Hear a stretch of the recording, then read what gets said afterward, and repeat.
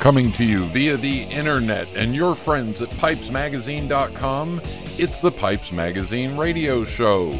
Raise your hand if you don't smoke a pipe and only listen to this show because the host is so sexy. No one? Now I invite you to sit back, relax, the smoking lamp is lit. Here's your host, Brian Levine. Welcome to the Pipes Magazine Radio Show. Yes, the sometimes irreverent, sometimes educational, and always entertaining weekly pipe smoking broadcast. I am your host, Brian Levine. Hey, it's Thursday night, and we're 2 days delayed because Kevin's back from his vacation and sitting in the middle of the jungle watching a volcano erupt. I'm glad he's back, and we are on live on Thursday night. On tonight's episode of the Pipes Magazine Radio Show and Pipe Parts, another tobacco experiment that includes a coffee grinder. My guest tonight is Russ Cook, pipe maker, and we've got music, mailbag, and rant, all that coming up in tonight's episode of the Pipes Magazine Radio Show. But first, let me say happy summer and happy Father's Day to all. And with the kickoff of summer, here is our in past couple of summers, we've done some summer series. One year we did young people. The other year we did tobacconists, and I'm not sure what else we've done. But here's my summer series for you all this summer, and it involves you all, the listeners. Here's what I'd like to do. Have about 3 of you co-host the show with me. Yep, that's right, co-host the show with me. You, the listeners, send me a email at brian@pipesmagazine.com, or perhaps the best way to reach out to me would be through Facebook. You can, or the Pipes Magazine Radio Show page on Facebook, or you can send me a private message on Pipes Magazine. Either way, reach out to me. Here's what I want you to do. You'll pick the pipe parts, so tell me what pipe parts segment, what you want to talk about in pipe parts.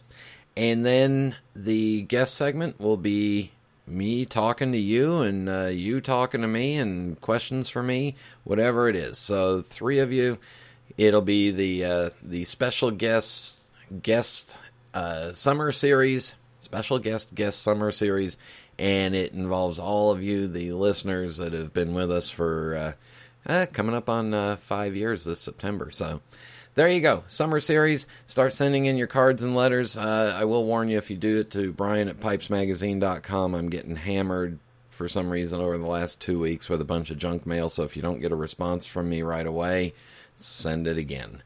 All right, let's get the show rolling. Everybody sit back, relax, fire up a bowl. Thank you all for tuning in, and here we go.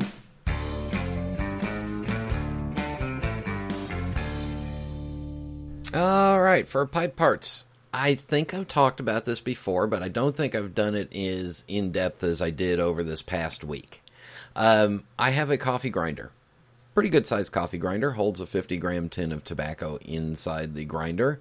I bought it at the Salvation Army / Goodwill. I think I paid a total of $3 for it and brought it home, washed it out really good, rinsed it out really good, let it dry out, tested to see if I didn't break it at that point. I've had a coffee grinder for tobacco for a long time now.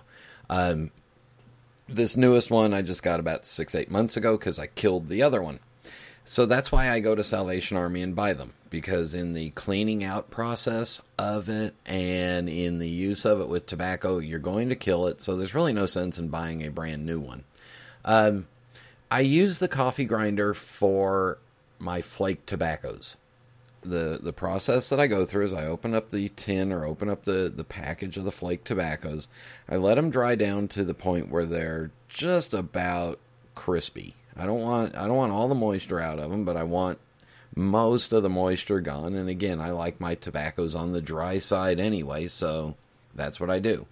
Then with the flake tobaccos, I take the flakes and I put the entire thing in there, and I just do slow little pulses of start and stop, shake it up, start and stop, shake it up, start and stop with the coffee grinder. And it gets my flakes all broken up. Now, here's where the experiment came in, because I took my usual favorite, which is a ribbon cut, and has some long ribbons and then some small chunks and some stuff in there. And normally what I do is I open up the can of tobacco and I go through and by hand, and I dump it out, let it dry down a little bit, and then I get I break up the little chunks, and I pull out the stems, and then I put it all back in the can. Well, this time I opened up 2 cans at the same time. I opened up one can, did my normal process to it, and then I opened up the other can and dried it down, but then I put it in the food processor. My wife would kill me if I put it in her food processor. I put it in the coffee grinder, and I just did light pulses again, just trying to break it up, and got it even smaller. Smoked both versions side by side, both versions, so I wanted to see exactly what it would do.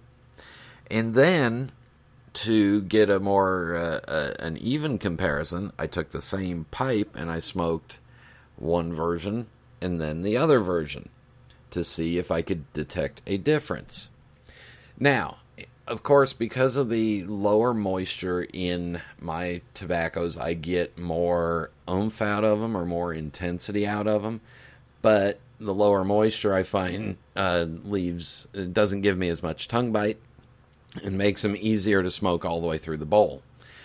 What I did notice in particular was with the tin of my regular favorite ribbon cut that I had run through the coffee grinder, the smaller bits meant I had to be a little more careful with packing it, because you can pack too tight. So the ribbons and the longer pieces are a little more forgiving when it comes to packing them and getting a plug spot in the bowl. But I did notice that I was getting a lot more tobacco in the bowl because there was less space in there. And when I got the bowl going, it was more intense, more flavorful. And it did have a tendency to, if I got it puffed on too much, it had a tendency to get the bowl pretty hot. So I had to back off of it. So those first couple of bowls, I packed them that way. Then I went back to it and I said, well, wait a second. If I got to be careful about packing it too tight. So I packed it looser than I thought, and looser than I did the previous time. And let me tell you, the flavors were there. I didn't get the bowls quite as hot. And again, I did this a couple of times just to see if I was doing it right. But I did notice that it burned a little faster than the flake cut. And obviously, if I broke up all the chunks in it, those chunks burned a little faster. So you had to be a little careful. So here's my suggestion to you.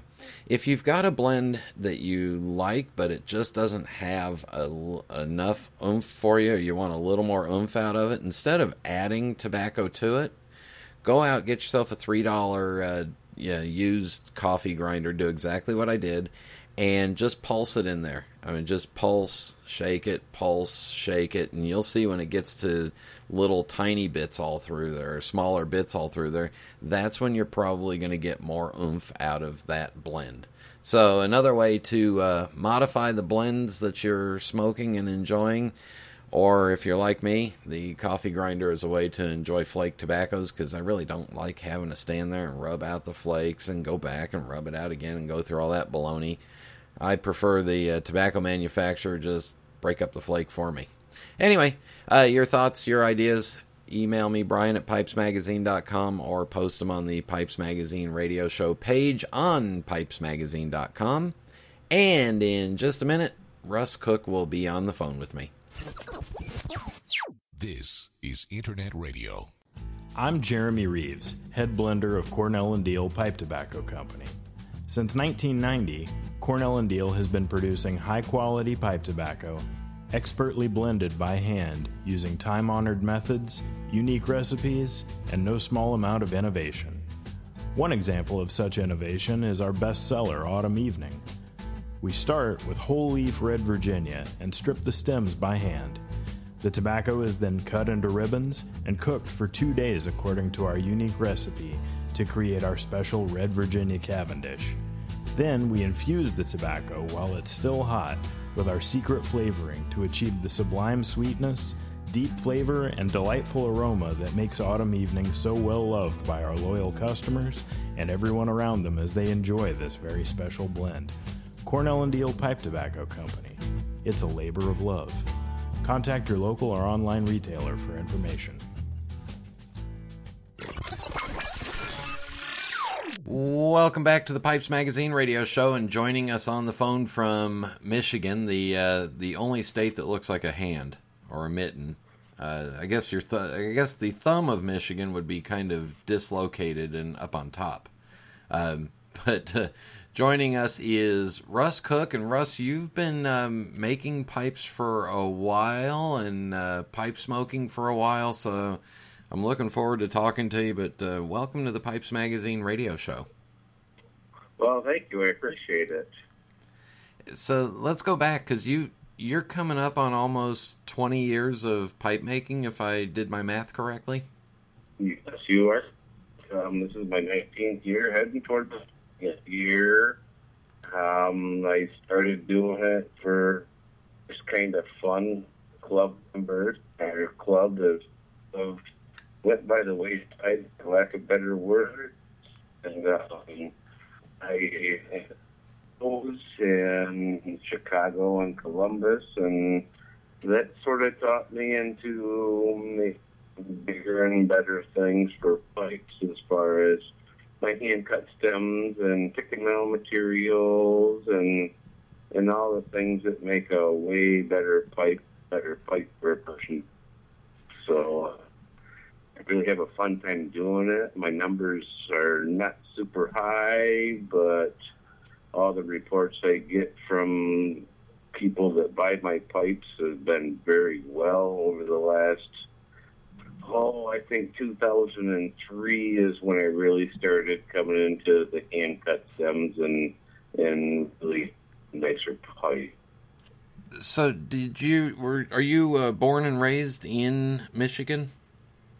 Yes, I am. I'm actually live about 8 miles from the hospital I was born in, and full 20 miles from the hospital I was born in, right here in Mount Pleasant, Michigan. I bounced around a bit over the years as a kid growing up and different things, but as we speak, I'm situated about probably 7.5 or 8 miles from where I was actually born, so it's kind of cool and unique, and I really enjoy where I live.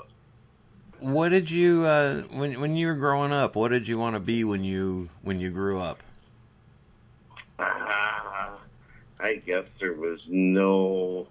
Actually, I sort of wanted to be a truck driver because my dad's always been a truck driver since I was born, I suppose. But it's a hard life driving that truck, and I just never ventured into it and bounced around from different things. And I actually work at a factory that makes restaurant equipment, and it's sort of weird to me, but I started 28 years last Monday on the 5th of June. So, wow. Yeah, I guess I'm a lifer there, I guess, for better words. I don't seem to go in too many other places at my age, and with my seniority at my place that I work at, it's not a bad place. It could be better on some aspects, like every job, but overall, it's given me a pretty darn good life throughout my whole career there, I suppose. I guess if I didn't like it that bad, I probably wouldn't have been there for 28 years. So it's easy and it's fairly clean, and I enjoy building things just like my pipes. And in my real job at work, I get a pile of parts and a blueprint and put it together, sort of like a pipe. You get a block of wood and a piece of rod and whatever adornments you want to put onto it, and you just put it together. So it sort of fits my motif, I suppose. So I guess I'm all good with it. And you are literally right in the center of Michigan, so I mean, where you grew up is just easy access to all parts of Michigan. Oh, almost anything you want to do is within like a 3-hour drive in Michigan from where I'm at until you get to the UP. That's a little bit more of a jaunt, but in the mitten itself, I'm probably 3 hours from anything you could possibly do in Michigan. And the list is endless of the stuff you can do in Michigan, and people don't realize, and myself included, don't realize the things that I haven't seen and need to see, to where other people are just amazed that I haven't been there yet. It's just, there's so much stuff in Michigan. Just, I think it's got a lot to do with the different seasons and the different sports and just the different things that are surrounded in Michigan. And it's a pretty cool state. I don't know that I'd want to live anyplace else. Of course, I haven't lived anyplace else. So it's hard to say, oh, I want to live here, because I never have. But I'm not a real big heat person. I don't mind a little bit of cold and weather that Michigan has, but I don't think I'd want to live in Canada where they got 6 months of winter. But yeah, I'm good with what I got right now anyways. When did you get started smoking a pipe? It would have been somewhere in the 97, 98, 1997, 1998 era. I was trying to get off of cigarettes, so I went to our local tobacco shop, which is way different now, but back then it was a pretty all-around good shop. So I started smoking cigars, and it's like, oh, they were hitting my wallet pretty darn hard. And yeah. Oh, the buddy I met down there, I don't know. There's probably a few people in the pipe world that remember Dave Ziosis. Yeah. He was down there working, and between him and a couple of other workers, they convinced me to buy corncob pipe, which I still enjoy them once in a while. Not as an everyday smoker, but they have their place. And one thing led to another, and then Mr. Ziosis there, he had some pipe kits, and I come from quite a crafty family. Almost everybody in my family does some sort of a craft or a hobby. And I looked at the kits and bought one, and I had quite a few tools in my little shed at the time. Now I've got a shop, but it just, like, I don't know, once I bought one and started looking at the grain and figuring things out a little bit, it was like, it just comes so easy to me. It's unbelievable, I suppose. I'm not the greatest person for thinking outside of the box when it comes to building pipes. I'm pretty much a traditional kind of maker, but you get some of that weird stuff, and it's like, ooh, I don't seem to be very good at seeing it and making it, but traditional pipes, I feel I'm very, very well at constructing a very nice one for most people, and then on the occasion I get that really odd one or something weird that fits some of the younger generation's eyes, I suppose. But it's just really fun for me to make pipes. I don't get to make them as much as I want with the full-time job, but yeah, it's just really fun and relaxing for me to get out in my shop and work on pipes. Just to make somebody else happy when they see a pipe and, oh, I got to have that one and buy it. It's like, that really makes me feel good. So the pipe making itself came pretty quickly after you started smoking a pipe. Oh, very, very quickly. Almost instantly, because like I say, at that time, I think I was whittling, carving figurines and stuff like that, and I had a lot of tools that would fit the pipe making motif, but not all of them, obviously. At that point in time, I couldn't drill my own blocks and stuff like that. But as far as sanders and shapers and different things, I already had that stuff. So I have really upgraded my stuff since then, with the metal lathe and the end mill and nicer, better shapers and things like that, which I'm not really all that great with the shaping wheel. I've come to figure out on my own. I do a lot of handwork to make corners crisp and the likes of that. I don't want to be a wheel carver, because there's some people that's what they do, and that's really fine with me, but I'm more noted for my fit and my finish. So if it takes me an extra hour to make a nice crisp corner on, say, a billiard, for example, making a nice crisp corner where the bowl meets the shank, I'm cool with it. I'm not in it to make a bunch of money or sell millions of pipes. I just really enjoy doing it, and when one turns out really nice, it just really makes my day, I suppose. When did you actually start selling your pipes? Probably almost instantly since I started making them. Like I stated a little bit earlier in this broadcast, a lot of it was just a club member, because we had a really big club at one time, and it was a kit pipe for $35, and then making a shape and getting it kind of rough, and probably not, it wasn't not like nowadays, but I was selling them for just enough to cover my time and everything, and molded stems, and they were sort of a pain for me just because I didn't have a really good turner, and then I went to Chicago show. Oh, my goodness, that changes everybody's life, I think, that makes a pipe. And then I think after my first Chicago show, I believe it was 2003 when I went to my first Chicago show.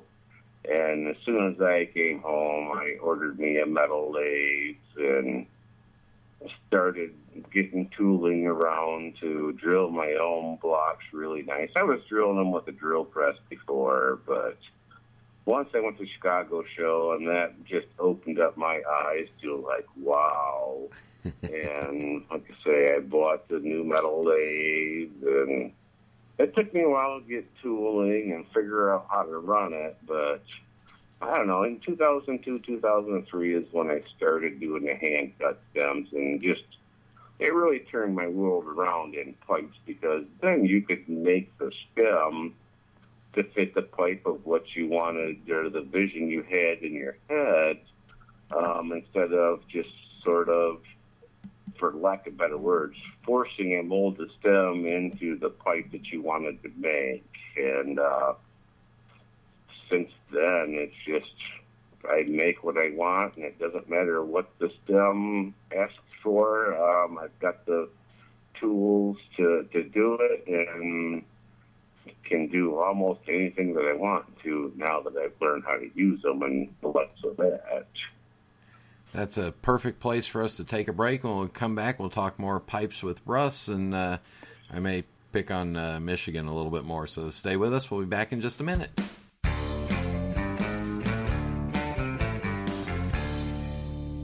Meet Josh. Everyone at SmokingPipes.com holds customers as a high priority, but nobody interacts with them more personally than Josh. He's our professor of pipes, if you will. As a previous professor of history, educating the customer comes easily to him. He loves explaining the history of a particular pipe to a customer or coaching his customer service team. I love to help customers find that perfect piece for their collection. It's my job to make sure there's a smile on the other end of the line, and I'm more than happy to be the one to put it there. And although Josh's job can sometimes be quite demanding, he doesn't mind. He loves his job at SmokingPipes.com. Why? Because I don't just sell pipes, I smoke them. Call us at 1-888-366-0345 That's 1-888-366-0345, or check us out online at smokingpipes.com. We are quality. We are experts. We are smokingpipes.com.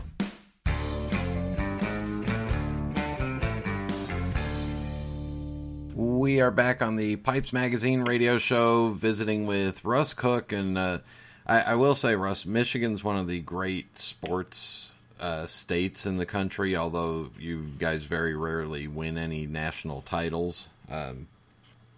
But when you're working with a molded stem or a prefab stem, does it kind of remember its original shape and want to go back to that? Well, only pretty much if you leave them set in your car and in the sun. Any stem's going to go back to the straightness of the original structure of it.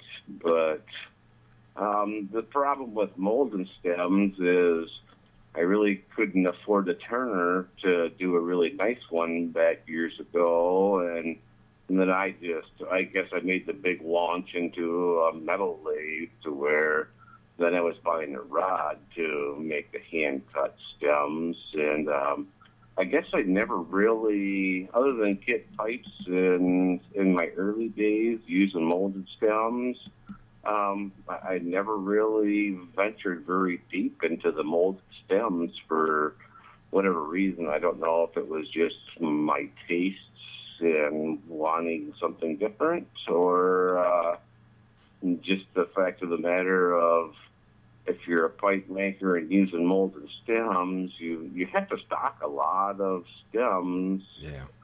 I mean, from my perspective, you have to stock a lot of them because you just never know what you're going to make. And with the rod stock, you can just make whatever you want. So I guess I maybe leaped off the cliff, I guess. It went from zero to hero, I suppose, if you want to say, on that end of the spectrum. So I really haven't made enough molded stem pipes to really have a really good outlook onto the difference between a molded stem and a hand-cut stem, other than the fact of fitting them to a pipe. To be honest with you, I don't even know if I can turn a molded stem right now with the tools that I have. I don't think I can. I mean, I do have one of the very, very old, when I first got into it, the old Pimo stem cutter. I have one of those, but it's got so much dust onto it, I don't even know if it works anymore. But, yeah, I just, for whatever reason, I like being able to make the hand-cut stem and just launch straight into that. And I guess, for lack of better words, never look back on molded stems. I don't think I have 2 molded stems in my shop, to be honest with you. I've got 400 inches of rod stock for making hand-cut stems, so I guess that's the direction I decided I was going to go, and I'm pretty content with that. When you went to that first Chicago pipe show, was that the first time you'd seen a whole bunch of other handmade pipes and been around a bunch of other pipe makers? I think just the year before that, I went to Columbus back when it was in, I don't even remember the name of the motel, but it was in the basement there. What a miserable place. Elevator. Oh, yeah, and it was smoking down there, and by the time the customers got in there, you couldn't see across the room. It was a fog. It was a unique experience, and I think that's what really opened my eyes up to. There is way more than just trying to sell kit pipes for $100 to club members. And after that, then I went to Chicago the following spring, and I don't know if it opened my eyes or I realized that I had more potential than what I was doing with the kit pipes and just whatever block I could find at the time. Now I'm into hand-picking my own blocks but I don't really I don't want to say I'm a Mimo direct buyer. I broaden my spectrum, and I buy some from Mimo. I buy some from Nano. I bought some from Giordano. I guess my take on that is they all have pretty much the same stuff as long as you look at it and get the nice quality grain that you're looking for with the pipe you want to buy, or build, I should say, not buy. But if everybody buys from one person, then the other people quit showing up. And I saw that this year at the Chicago show because Giordano didn't show up. And I had really good luck with their briar. Giordano's dad is Nemo's cousin, so they got to be pretty darn close to the same quality of as far as curing and all that stuff. But they didn't show up. And I'm not sure why, whether it was a customs thing. I don't know why. I haven't heard from anybody that didn't go up, but I've had pretty good luck with most people's briar I buy. And, you know, if you want the nicer grain stuff, you got to hand pick it yourself. If you just call and place order, it's like calling Home Depot and having them deliver it versus you going and picking your own. You're going to get nicer stuff if you pick your own. So that's what I did for, oh goodness, I couldn't tell you how many years I've been only buying at the Chicago show with briar. I don't have a bunch of briar. I'm sitting on probably, I think I've got around 170 blocks of briar right now that I strategically store it and age it for, I don't usually like using it unless I've had it for a couple, 3 years. I have enough to where the number of pipes I make, I've got plenty of briar. And it's really nice to be able to have the selection. So when somebody calls and say, hey, I want you to make me this, I can dig through 40 pieces of briar and find the right piece for the person and make the right pipe for the person. And I enjoy digging through the briar and looking for that one specific block that will make the pipe. Because, in the end, when the customer is wanting something specific and all the grain and everything lines up really good and it's balanced very well, they're going to be happy and they're going to come back. And I've had really good luck with it. And I think a lot of that boils down to having quite a selection. I mean, I could have some more, but for the number of pipes I make, I've got quite a bit of briar for right now anyways. I try buying as many blocks of briar at the Chicago show that I sort of figure I'm going to make for a year. So, all right, if I'm going to make, say, 36 pipes a year, I got to buy at least 36 pieces of briar to sort of make my 3-year aging thing work out for me. And that's what I've been doing for probably the past, it's got to be 10 years I've been doing it that way. Wow, so the minute you walk into the Chicago Pipe Show, you're laying out money before you've even sold anything. Oh, yeah, I don't think I was this year. I think I was at the Chicago show for less than 2 hours on Thursday afternoon, and I think I waddled through about $1,300 in 2 hours just buying stuff. And that it didn't take me long.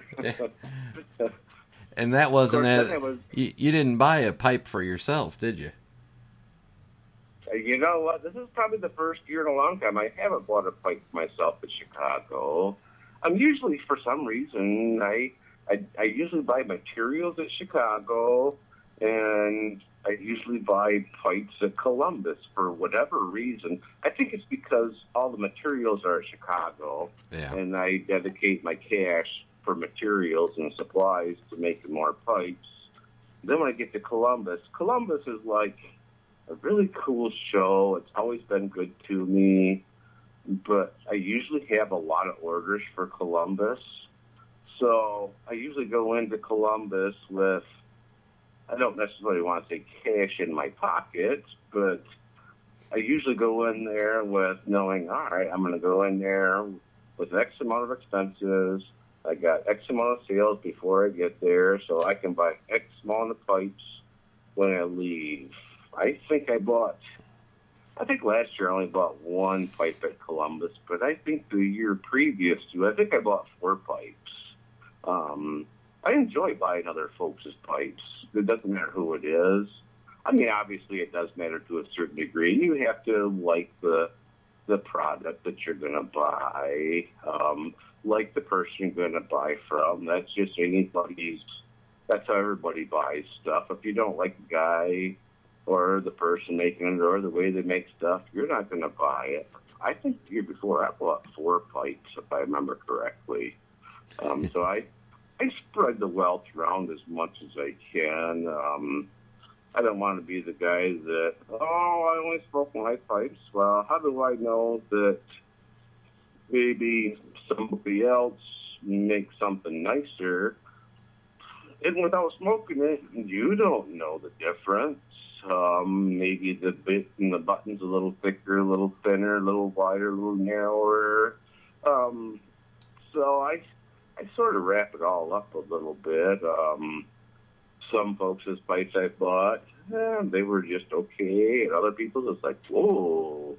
So then I start investigating and seeing how their engineering is and the likes of that. And I'm not going to say it's really changed the way I build pipes, but it has made my eyes open a little bit more to there's more than one way to make a pipe, I guess. Speaking of pipe making, is there a shape of a pipe that you're just having all kinds of problems making the shape, or a shape that you're not yet happy with how you do it? The bulldogs are always a challenge. The more I make, the easier they become. And when you start getting into diamond shanks, and I got this customer, he lives in Flint, and he wants square shanks. Well, diamond shanks are pretty darn hard, but I'm telling you what, square shanks are a huge challenge for me.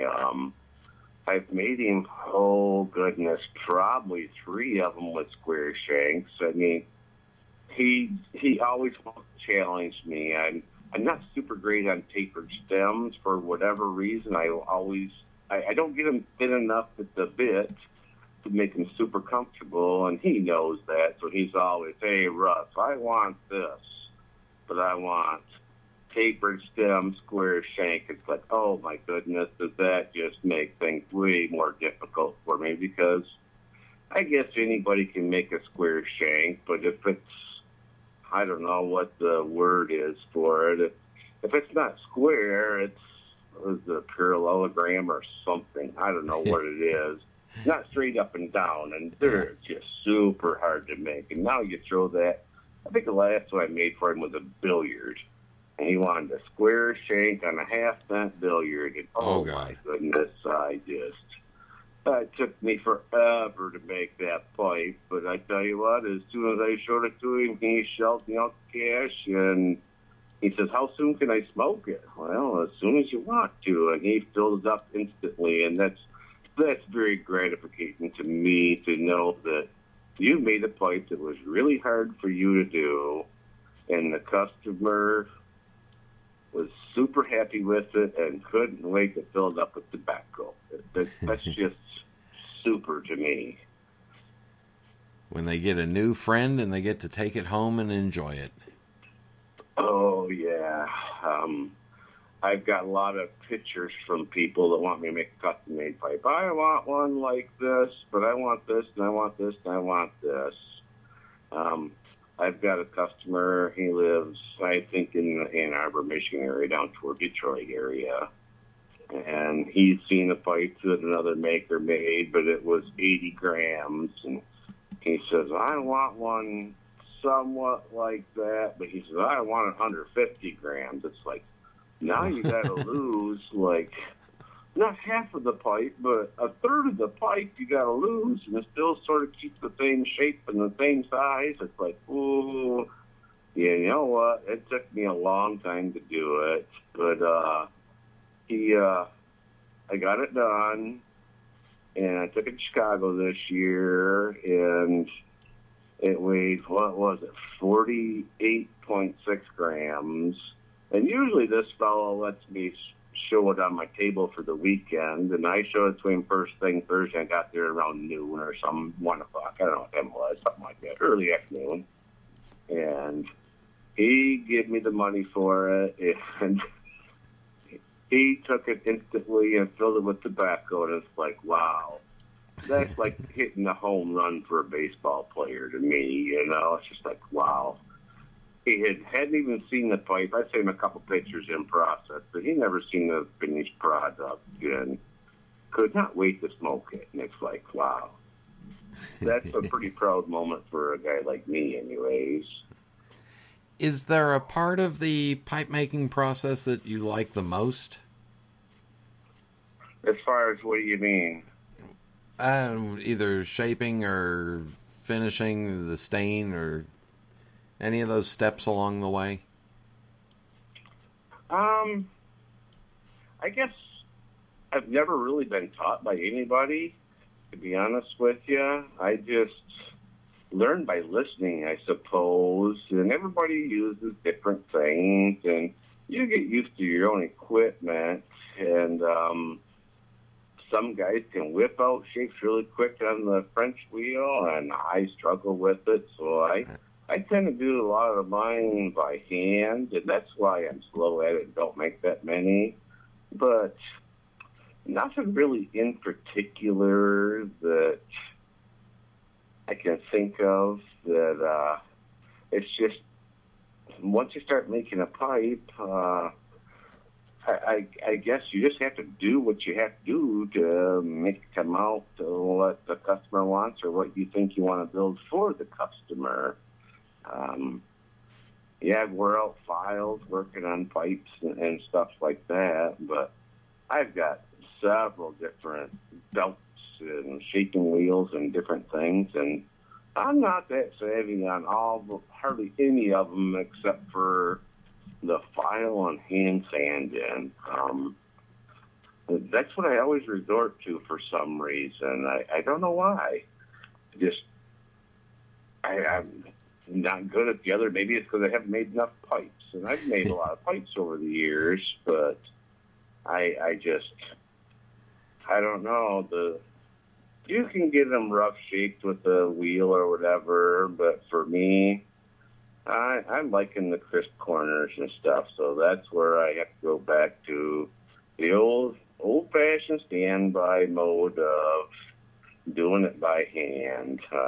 Like I say, I'm doing this for a hobby. It's not out to put groceries on the table. So,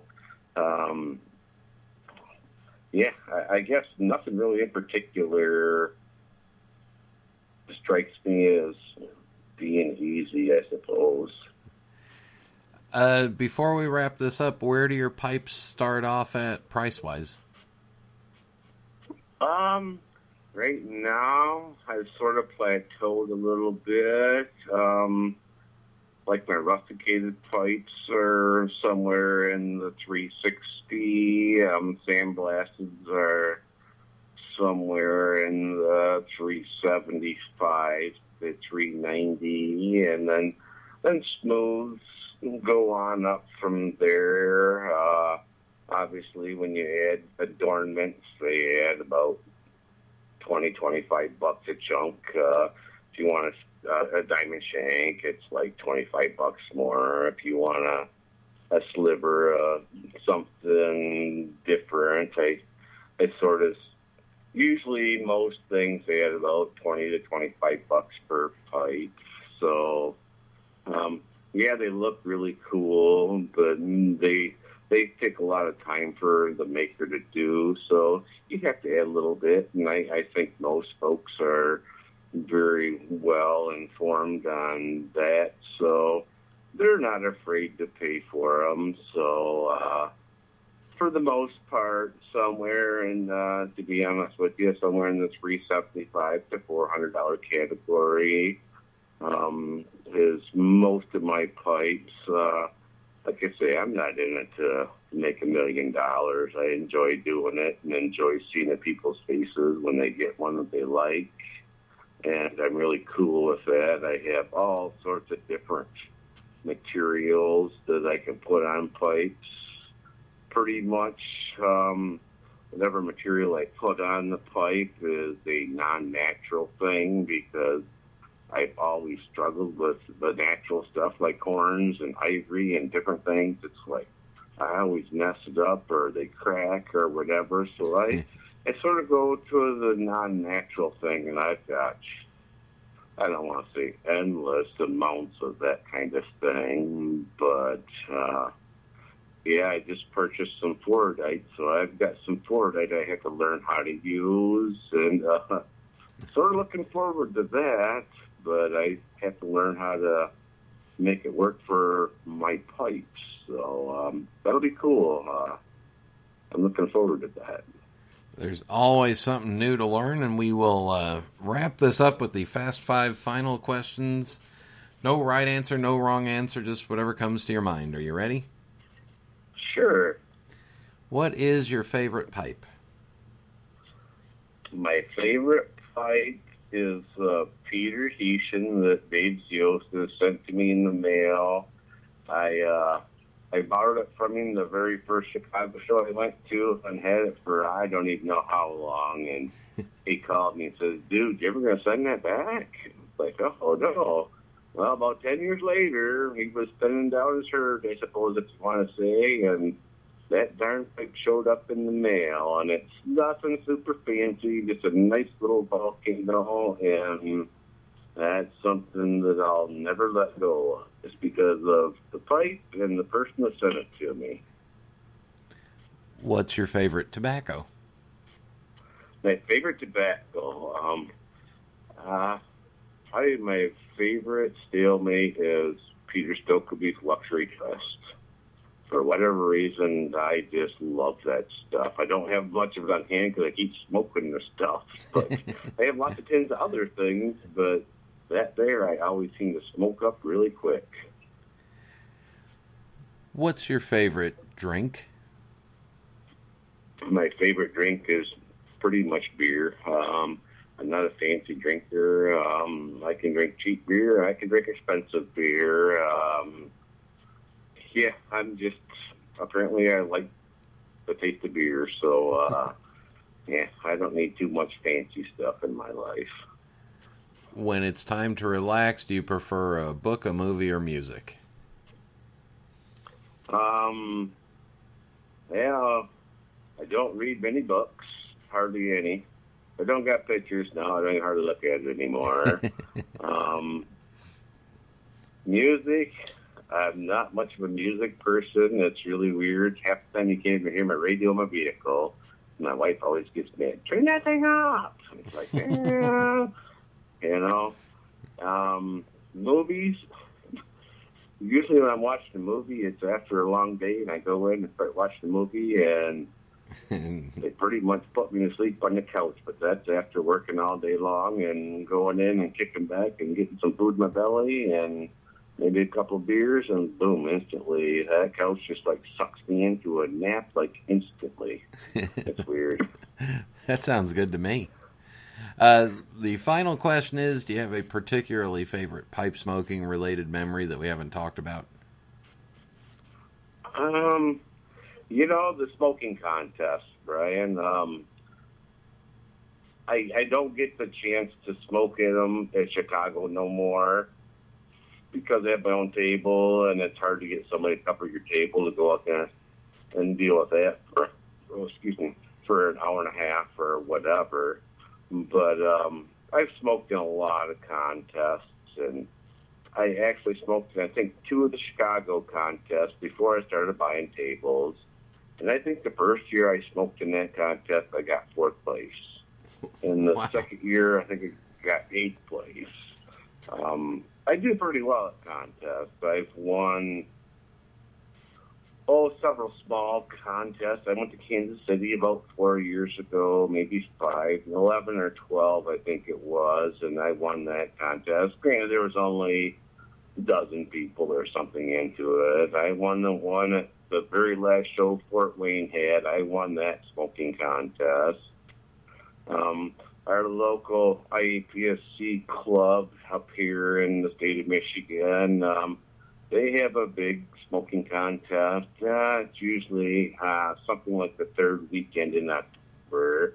And I go down to that. And usually, I've been smoking in that since, I think, 97.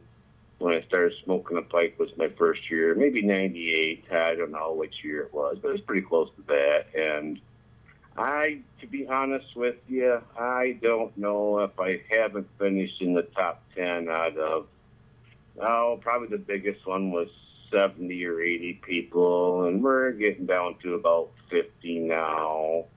But wow. 90% of the time I smoke in that contest, I usually place in the top 10. I'm not bragging to toot my own horn. It's just for whatever reason, that contest, you can smoke your own pipe, and I have a pipe that seems to work really good for me. And like I say, I'm thinking I got 4th place out of 58 last year or something like that, and that's sort of my average. I think 3rd is my highest, but we're talking, I think last year I was over an hour at 4th place, so I do pretty well at them. Those are going to jinx me. Those are Hall of Fame credentials. So if we see Russ sit down at a pipe smoking contest with us, just just do exactly what he's doing and try to keep up. Yeah. I think the biggest problem people have is they talk too much. Don't pay attention to the pipe. And I see that a lot. But maybe it's just I have really good luck at them. I don't know. But I've fared pretty well over the years in them smoking contests.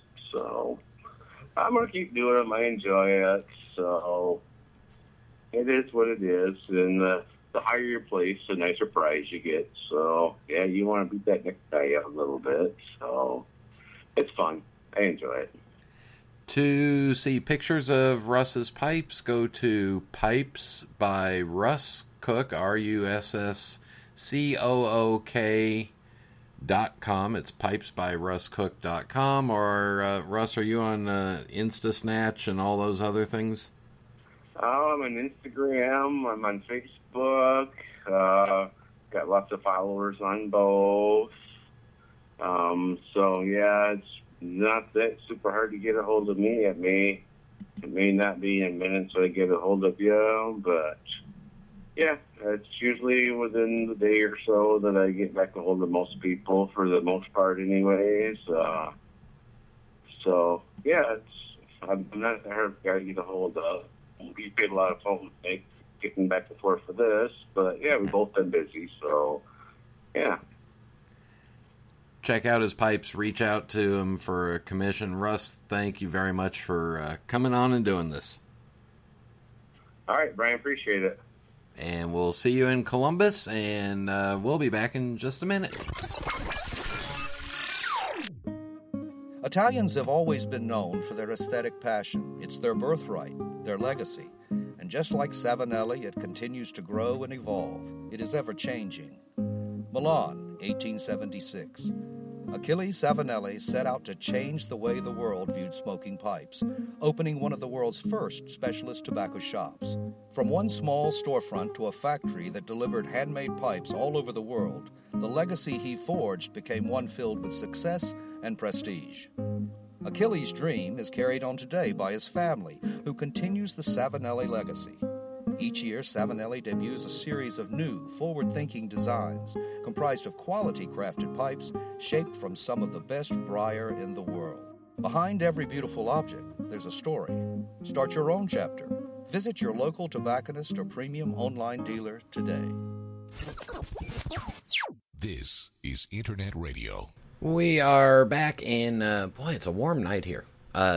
Anyway, when Russ mentioned, it's fun, it's better to buy something from somebody that you like or somebody that's a nice guy. Well, Russ is one of those really nice guys. So do check out his pipes. Find him at a pipe show. All right, for music. So George sent me an email, and it was about a saxophonist named Prez, or better known as Lester Young. And you know what? I was really not familiar with him, although I found out later I have heard a whole bunch of his stuff. Lester Young was born in Mississippi and died, born in 1909. Sorry. Born in 1909 and was nicknamed Prez. He died when he was 50. Just one of those gifted, talented, self-taught, had some teachers on the way, but just to give you a list of the people that Lester Young played saxophone for, includes the Count Basie Orchestra, the Oscar Peterson Trio, which we're about to hear, the Lester Young Buddy Rich Trio. I mean, just a parade of big names that he played with, including this song with Oscar Peterson. So Lester Young was seen smoking a pipe when he was younger, and we know Oscar Peterson smoked a pipe. So here is, let me get the name of the song for you. Sorry. There Will Never Be Another You. It's the Oscar Peterson Trio featuring Lester Young on the saxophone.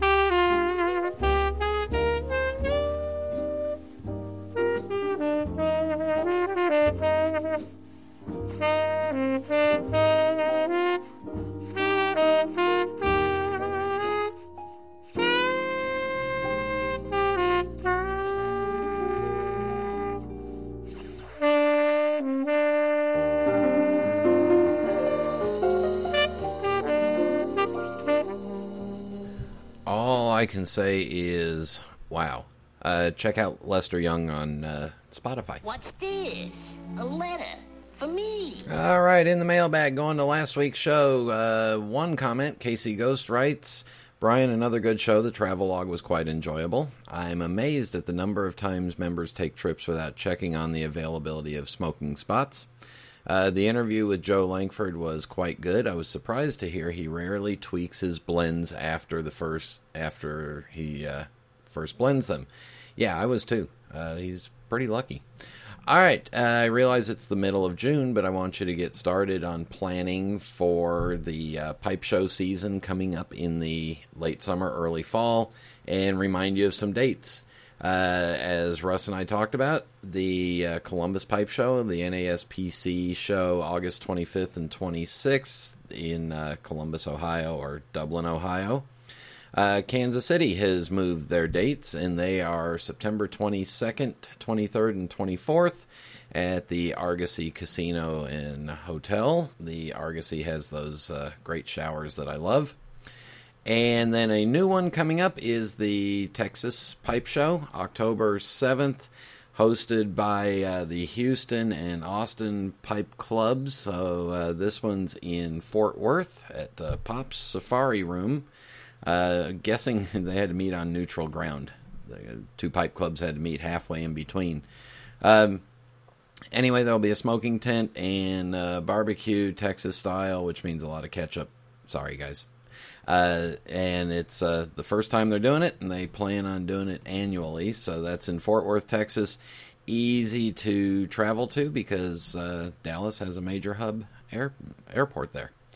And then the last one of the year is November 4th, 5th at the Palace Station Casino Hotel in Las Vegas. That's the West Coast Pipe Show, so start making plans for pipe shows. Don't forget, want to be part of the summer series. Again, just send me an email with your idea for pipe parts and who you are. We'll get 3 of you on the show over the summer, and it'll be the guest is the listeners as guest appearance summer series, sort of something like that thing. All right, just a minute, rant time.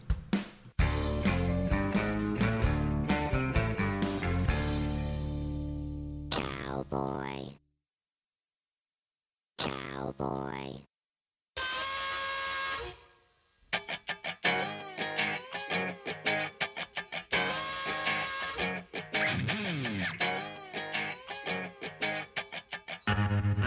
Don't overreach or overpromise. How many of you have seen the commercial recently for some home, I think it might be Home Advisor or somebody like that, where the contractor comes in and says, no, I'm going to take your money, I'm going to go away for 30 days, and then I'm going to come back and tell you it'll be 5 more days, and then so on, and then I'm going to disappear and leave you stranded.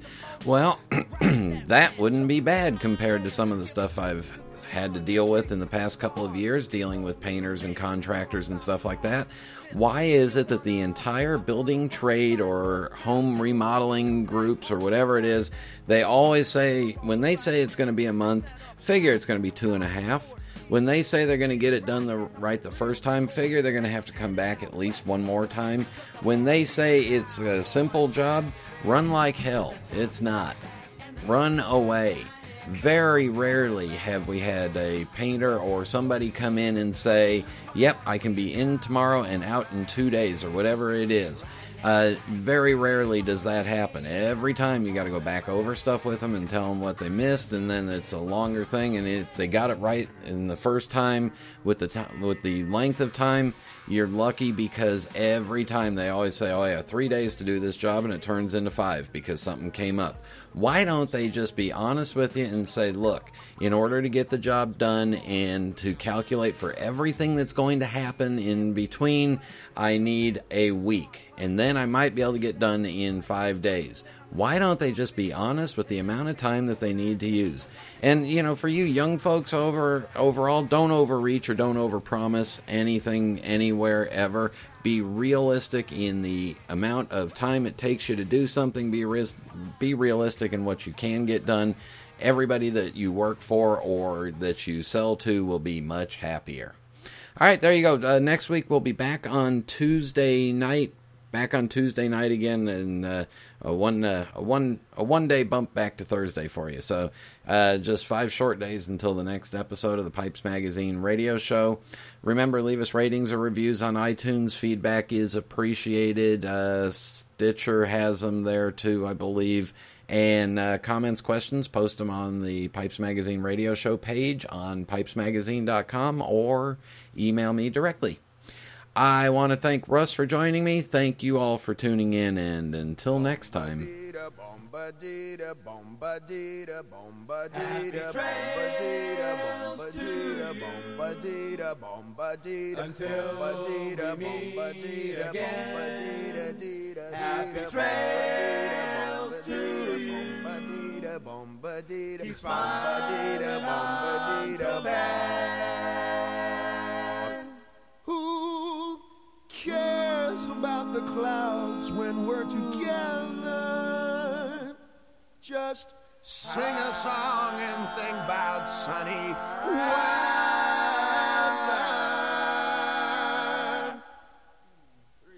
Happy trails to you till we meet again.